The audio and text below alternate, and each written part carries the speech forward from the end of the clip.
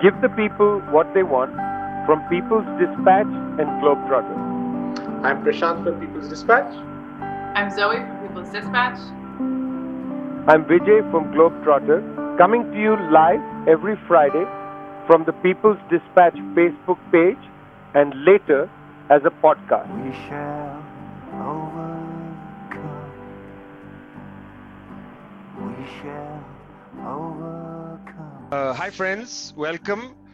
Today is the birthday of a very great Palestinian revolutionary, and I suppose some of you hardcore people like us, intrepid reporters, no holiday for us, always on the job for you, because we give the people what they want. Prashant, good morning, good evening, good afternoon. Zoe, Prashant and Zoe are from People's Dispatch, and I'm Vijay from Globetrotter.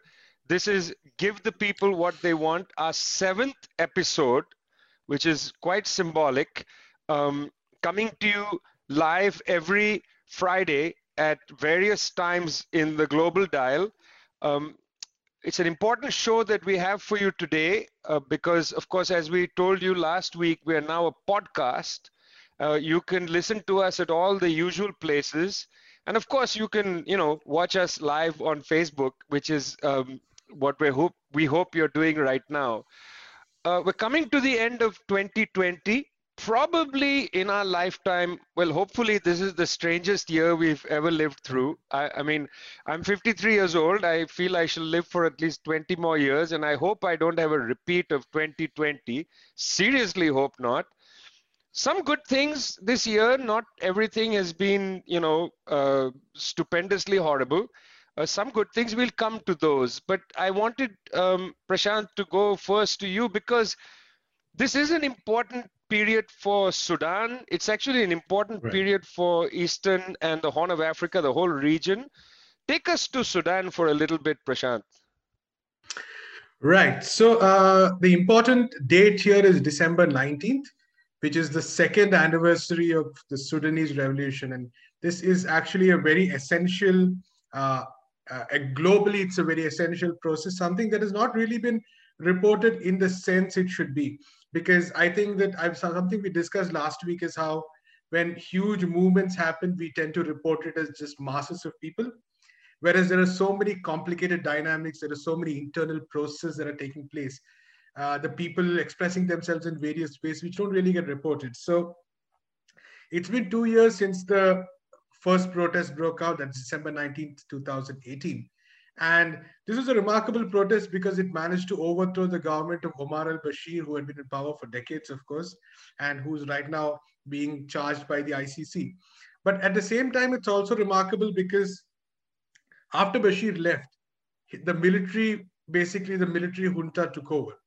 And they tried to sort of establish themselves, and they've actually succeeded. You can't say that they haven't. But the pressure from the people has been continuous. The people's movements has been continuous against the military junta. There's been repression. There was a massacre in 2019, for instance, for which justice still has not been delivered. And last week, that's December 19th, when the people took to the streets, one of the key demands was that there be justice for those who were killed in that massacre. But it's also been the fact that the people's movements, people's organizations, trade unions have been continuously on the ground pressurizing the militia to make sure that the promise of the Sudanese revolution is kept. And in fact, there has been a lot of developments in recent months, many progressive forces saying that there is a dire need for a course correction at this point. Because what they're saying is that, there has been a deviation. The powers that be, the military junta, centrist political parties, even some of the armed rebel groups which are fighting against the government earlier, there's been some kind of a pact between them to sort of maintain the status quo. And the progressive forces have been continuously demanding that, this will not do, because they've had a much wider, much vaster policy framework-based set of demands. Some of it, of course, to do with foreign affairs, some of it to do with domestic issues, the kind of policies they want to implement. So this has been a very key process in the whole region itself.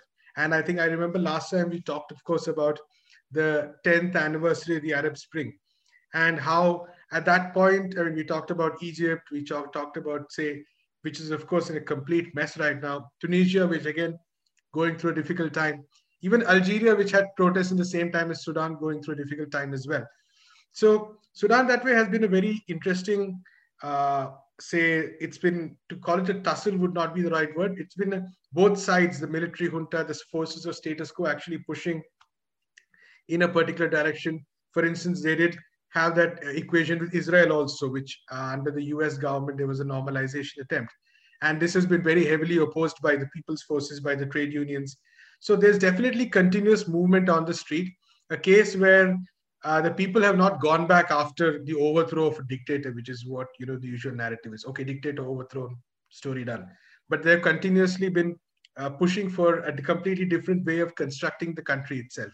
And it remains to be seen how it will turn out, because more and more progressive forces are taking a far more critical and almost antagonistic stance to the current system. There's a legislative council, which was one of the original promises of the revolution, that is soon to be set up. And that will play a very vital role in controlling the power of the military junta. And that setting up of the legislative council has been a key demand for these progressive forces, including the Sudanese Communist Party, which has really been very actively involved, the Sudanese Professionals Association, a prominent trade union, or a conglomeration which is now split, but again, with quite a few radical voices also. So this definitely, I think, is one of those processes that we need to sort of keep tracking and keep watching out for, because in many ways, it really does not get the attention it really deserves. The way you put it was so well, which is that this is in a sense also a replay of Egypt, except that I'm sure that the Sudanese left, trade unions and so on, have taken lessons, have seen what happened in Egypt, because the return of the military via Sisi, still in power, no problem, just given the Legion d'Honneur award by Emmanuel Macron, so-called liberal. I think one of the interesting things is, you never make the same mistake twice necessarily. And I can feel the Sudanese looking north, looking at Egypt, saying not in that direction. I mean, looking north, looking to Egypt, we are actually, if we just switch continents for a second, I know that one of the things with Give the People What They Want, guys, is that it's whiplash. I mean, we go here and there and here and there, but that's the nature of global news. At People's Dispatch, you ran a fantastic, very informative piece by Jose Carlos Iarena about what's going on in Peru. I mean, Peru, I just followed it briefly. I remember in November, there was a parliamentary crisis of politics. Now there's been an agricultural crisis. Farm workers have, in a sense, what in India we call gheraut. They've, enclosed, tried to close down Lima.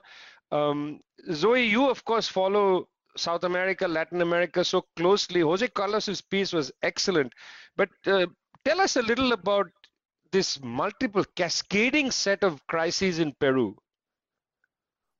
Yeah, I mean, right now, since the 22nd, since the 21st, sorry, hundreds of agricultural workers have been on strike, have been on the highways to demand their rights and to demand that the national government and the Congress fulfill the agreements which they had made in earlier December. Essentially, I mean, I really encourage people to read the article that Jose Carlos wrote, because it gives a really good outline of kind of the historic demands of workers in the sector. He actually points to, a law that was passed under Alberto Fujimori, who is of course a dictator in the 90s. And this law essentially, and I think this is an interesting point to give a little parenthesis. I think right now it's an interesting moment in Latin America is the shaking off of the Constitution, or the attempt to shake off the constitutions that were imposed during dictatorships and all of the legacies that they leave. So this is another point of workers rising up and saying, this law was passed during a time where there was, an attempt to impose neoliberalism and an attempt to kind of put all workers' rights aside to ensure maximum profits. And so what he was saying with regards to agricultural workers is that there are a lot of provisions in this law that allow for slave-like conditions for these workers who are working to, in agro-industrial companies, which these companies, of course, are oriented towards exportation and, are quite competitive in the market, yet they haven't seen any change in their conditions. And all of the justifications for giving, for example, temporary contracts, not paying into the healthcare system, having tax benefits for these companies was all given under the justification that these companies need to grow, these companies need space, need time. Workers, on the other hand, of course, haven't been getting any slack, and these companies are, profiting massively. And what's interesting is that this protest happens, these workers on the road, on the streets, demanding their rights is happening in this moment where kind of, as you mentioned, these crises are converging in Peru. And so, we have, of course, the pandemic, which has across the world and across Latin America in these deeply neoliberal countries, has brought in inequality, has brought in kind of the conditions of basic survival to a tipping point. And in Peru, there were communities, there were millions of people who were without running water for months during the pandemic. There have been, the conditions under which people are surviving are very bare minimum. A lot of workers in the informal sector. And so all of these things are kind of coming to a crux. And then, of course, we see in November, the Congress, which we, spoke about in some of the first episodes, which is ruled by, their interests of maintaining their corrupt practices, immunity from charges, of course, commits the parliamentary coup. And now when the workers are demanding that they pass a law that ensures basic rights for them, they're unable to do it. So they were supposed to have a session yesterday after, days of pressure on the highways. They were supposed to pass a new agrarian law. There wasn't quorum. The Economic Commission did not have quorum, and they were not able to pass a law. So these workers are, Christmas is a huge holiday in Latin America. A lot of, majority Christian countries, big holiday. These workers, are not going to be able to celebrate. So I think it's a really important moment, and hopefully, they'll be able to continue pushing, and the Congress will be able to pass a law to give them the basic rights. But I think Jose Carlos also pointed out that this is a moment, farmers are rising up in Peru, they're rising up in India, and just this is the moment to demand our rights because we have nothing left to lose. This idea of demanding rights, seeking justice. Look, we've been into this. This is a period when the United Nations celebrates an important anniversary and so on, the UN Charter. Okay, I think we all accept that the UN Charter is a fundamental document in the world. Well, the US president at the end of his tenure customarily pardons people. This has become a significant event, annual event. And I know lots of people were trying to get Donald Trump to pardon Julian Assange and Edward Snowden and so on. Now, Assange is not a US citizen, but he has been charged in the United States. Well, in the middle of all this, Mr. Trump decides to pardon these Blackwater mercenaries who conducted a massacre in Iraq in Al-Nusur Square on September 16, 2007. I know this place. I understand that war, the brutality of that illegal war. 17 odd people died in that war, including a 9-year-old boy, Ali Kinani. I'm tempted. I have a list of the names of the people. I'm just tempted to read out their names, but we don't have time. But at least let's remember this 9-year-old boy, Ali Kinani, killed by Blackwater. There was investigation upon investigation, and everybody was clear that this was a massacre, that there was no reason for these mercenaries to start shooting. In fact, the United Nations, that's why I brought up the UN, the United Nations had a report, a two-year inquiry,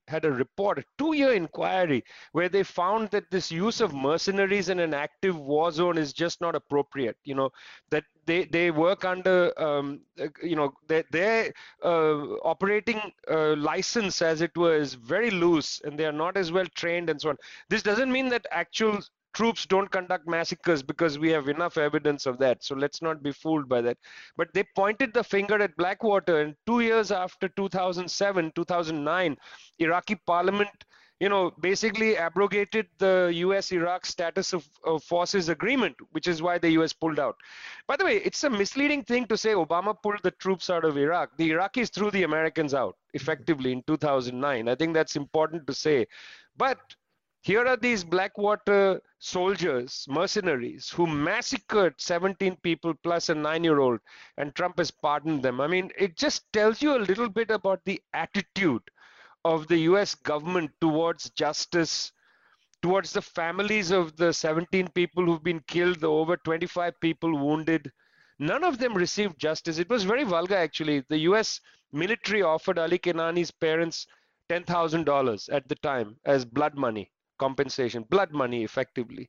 Very, very unfortunate behavior. And, I know that people are upset by this, and I know that. In the United States, there is pardoning of war criminals, or at least alleged war criminals. I would like us to return to Colombia, because there, the war criminals, the actual narco traffickers, they don't get arrested at all. They don't need to be pardoned. In fact, the government of Ivan Duque, Zoe, didn't arrest narco traffickers, didn't arrest people who've conducted massacres, and we have lists of those massacres. They arrested 3 other people. What's been going on in Colombia? Yeah, so I mean, last week we spoke about the 3 peasant leaders who had been arrested, charged with aggravated rebellion. A whole sort of case was built up around these leaders, that they were so dangerous. The attorney general really, I mean, you saw it in the media, 3 heads of the guerrilla were captured. But essentially, I mean, over the last week, people's movements won a great victory. And I just wanted to highlight this because last week we did speak about the case.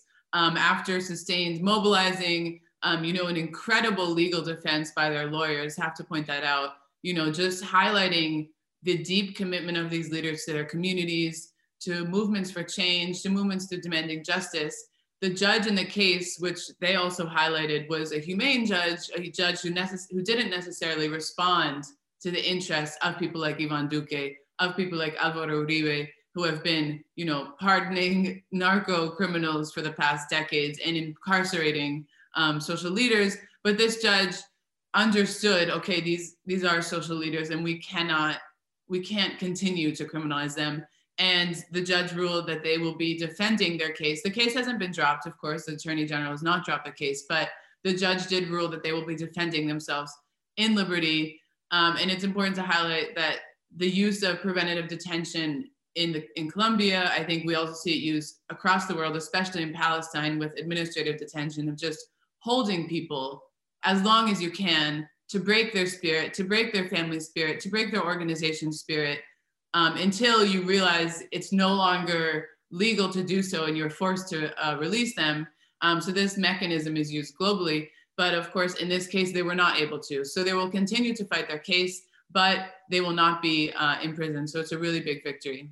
I mean, let me just point out, of course, that Ivan Duque is the leader of a racketeering organization that seeks to overthrow the government of Venezuela. I mean, they essentially are racketeering. This is a conspiracy against the UN Charter to overthrow the government of Venezuela, formerly known as the Lima Group. What Zoe, you and I, in an article we published this week, we suggested they should rename the Lima Group and call it the Bogota Group, because Ivan Duque spends more time obsessing about what's happening across the border in Venezuela than governing in his own country. And we're back to peasant leaders, aren't we? The 3 that were arrested, well, they have other things they do in their lives, but they are also organizers of the peasantry, very much like the people in Peru who are, standing up for the rights against slavery type conditions, correct? I mean, Jose Carlos' article points out that there's slavery type conditions in Peru. It's not just, for greater, wages or whatever. Well, Prashant, listen, let's stay with this whole agrarian issue, because we've got peasants in Peru on an uprising, a very important uprising. People should keep following what's happening there. We've got Ivan Duque basically going after peasant leaders in Colombia. And then this fifth week in India of the farmers' revolt, what I think is the most significant uprising of the year around the world. Bring us up to date or up to speed, really, Prashant, with this farmers' rebellion in India. Absolutely. And like you said, it's the agitation started at the end of November. And what's interesting is that on the one hand, there's been a sustained effort by the government to continuously point out that these farmers are being misguided. So that's been like a single point narrative. On the other hand, the farmers are they've been establishing their own social media channels. They've been controlling the narrative. They've been working with others to basically say that don't go around saying that we are misguided. We are raising an argument. Address that. And what's interesting right now is that today, farmers from the state of Maharashtra, which is around 1,300 kilometers away, they reached the Delhi border. Delhi is where the protests are taking place. They reached the Delhi borders in a caravan, and many of these farmers are actually veterans of the Kisan Long March of 2018, which many of our viewers might remember was an iconic protest through the state of Maharashtra. The farmers at that point entered the commercial capital of India, which is Mumbai, and it really shook the country because they had, again, very basic demands regarding the amount of prices they were getting, regarding the waiver of farm loans, which were really oppressing them. And many of these veterans of that march traveled 1,300 kilometers in very cold conditions, mind you, and reached Delhi to basically to express to the rest of the country that this is not, the government narrative of this being a protest of some farmers in one region of India is not true. And this is actually the protest of farmers across the country. And the fact that you cannot go around saying that, even today, the Prime Minister, I think, said in a speech that people were being misled, that you cannot go around saying that when tens of thousands of people are sitting and making very concrete arguments, very reasonable arguments. You cannot just go around spreading rumors about vested interests and being misled. Especially, if you claim to be a democracy, it's your duty to address the concerns of farmers. And it's actually very inspiring. Quite a lot of excellent coverage by NewsClick. The reporters on the ground, they're both on video and on text. There's a lovely article on the People's Archive of Rural India about two women who were part of the 2018 protest who also joined this protest and talking about their experiences and their demands. And what comes out in all these accounts is basically this point that despite whatever the ruling forces basically talk about, the people not knowing what they want, the truth really is that at the end of the day, from the ground, whether it be Sudan, whether it be Peru, the demands of the people are very, very crystal clear. So that's where we are at. And I think the farmers' protest is definitely going to continue for the next couple of weeks as well. I just want to emphasize for people, the news organization you mentioned website is newsclick.in. NewsClick, of course, has been going for longer than People's Dispatch, but has really become the most important place if you want to get news from India about struggles, whether it's trade union struggles, peasant struggles, struggles of the urban poor. I think it's a key place because the reporters have really dug deep in to go in and cover struggles. A small strike here is in need of coverage, and they do that. They don't just cover the big things. So I really would like people to go to newsclick.in, support their work, have a look, share it and so on. I'm glad you brought that up. The other place you brought up, of course, was the People's Archive of Rural India, which was founded by our friend P. Sainath, an incredible resource, including of rural songs, incredible array of rural songs and so on.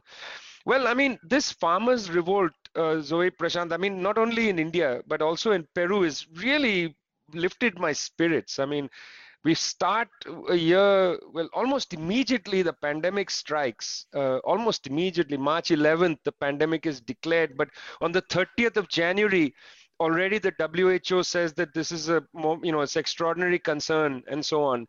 right from the beginning of the year. And then we are ending the year not so much, at least me, focused on the vaccine, more focused on these agrarian rebellions, because these are real. I mean, governments can say what they want, but people are very annoyed about the direction that policy has taken against the entire process of farming, corporate farming, not for them.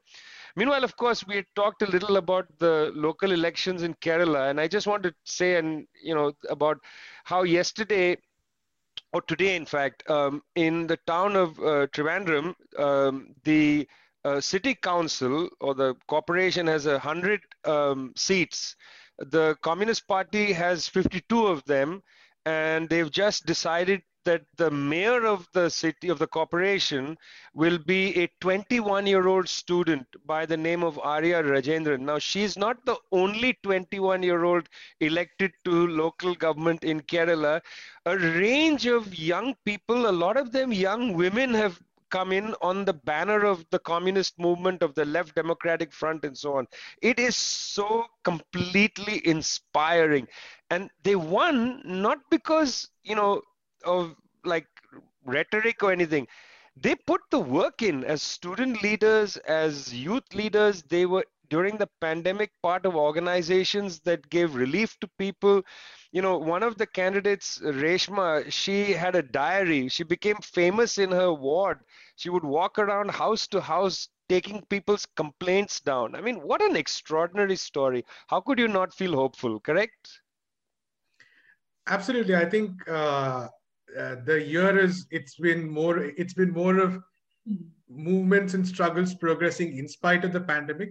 And I think even for us, while writing about this over the year, in February and March, the question was always like, to trade unionists, to activists, was like, how do you think you're going to organize during the pandemic?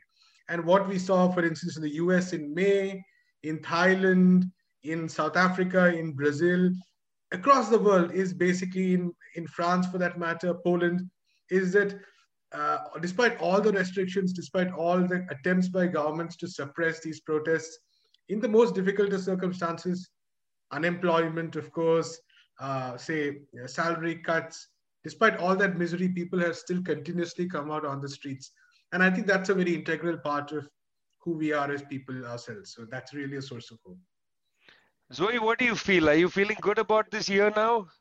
Yeah, I mean, I think we have to take, the only thing we can come out with is hope, because otherwise, what do we have? I think especially, I mean, from Prashant's point, beyond, I think also the street protests, what we've also seen is enormous signs of solidarity. So movements, have not only been organizing for their rights, but they've been organizing for their communities, and not in the kind of like utopic way, but really, I mean, I think looking at the landless rural workers movement in Brazil, for example, since March, they have been organizing, organic food baskets for communities in need, community kitchens distributing direct hot food to people who are, I mean, Brazil has horrible rates in the big cities of people in state of homelessness, extreme precarious conditions of labor. And so that hit right at the time of the pandemic as well. And so we've seen a lot of people in desperate situations.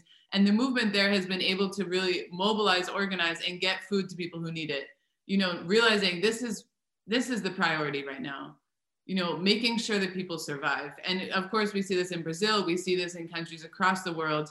Of course, in India, of course, many examples of this. And I think that's also something to really take hold of, is that this deep solidarity that people continue to express, that people are, despite all of the inhumane conditions that we're living, despite, ridiculous discourses from politicians saying that they're, thinking of the people. And of course, we're getting $600 in a direct deposit, maybe in the US, for example. But people's movements have been there to say, no, this isn't enough. And we are going to, while the state is refusing to fill this vacuum. And of course, in cases like Kerala, we see this is what we should be aspiring towards. When Venezuela, we see this is what the state should be doing. But meanwhile, people's movements will rise to the challenge, and they will show kind of what is the way forward and how to be true, humane people in solidarity. So I think that's, for me, something. You know, we have an interesting profession, the profession of journalism. For decades and longer, of course, the majority of our tribe of journalists have had to surrender to reality. This was in a way, a imperative of the places you worked for. You know, there was a kind of cynicism in the newsroom among reporters, like, well, look, you know, you can have all the hopes you want. You just have to, you know, deal with the fact that this is the way it is, folks. You know, it's not going to get better. Just report it as it is. You know, don't think too much. Don't feel too much. One of the reasons I really like the company that I'm keeping with the two of you is that we are trying to bring the heart back into journalism.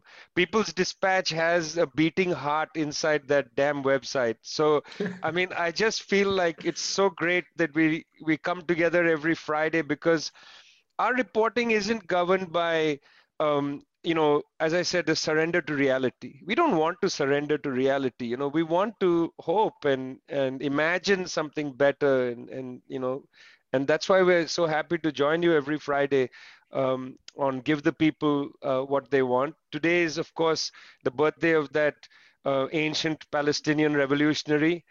He didn't surrender to reality. I mean, he had some advantages with him. His dad was God, so that, I guess, is a little bit of an advantage. But remember, he also understood that the world was a very difficult, dangerous place, hierarchies, hatreds, and so on. And he wanted to bring love into the world.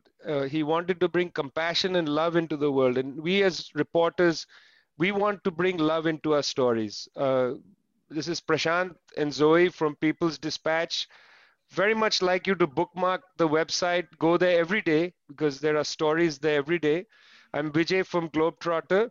The three of us come to you every Friday on Facebook Live, but also now as a podcast on all the usual platforms.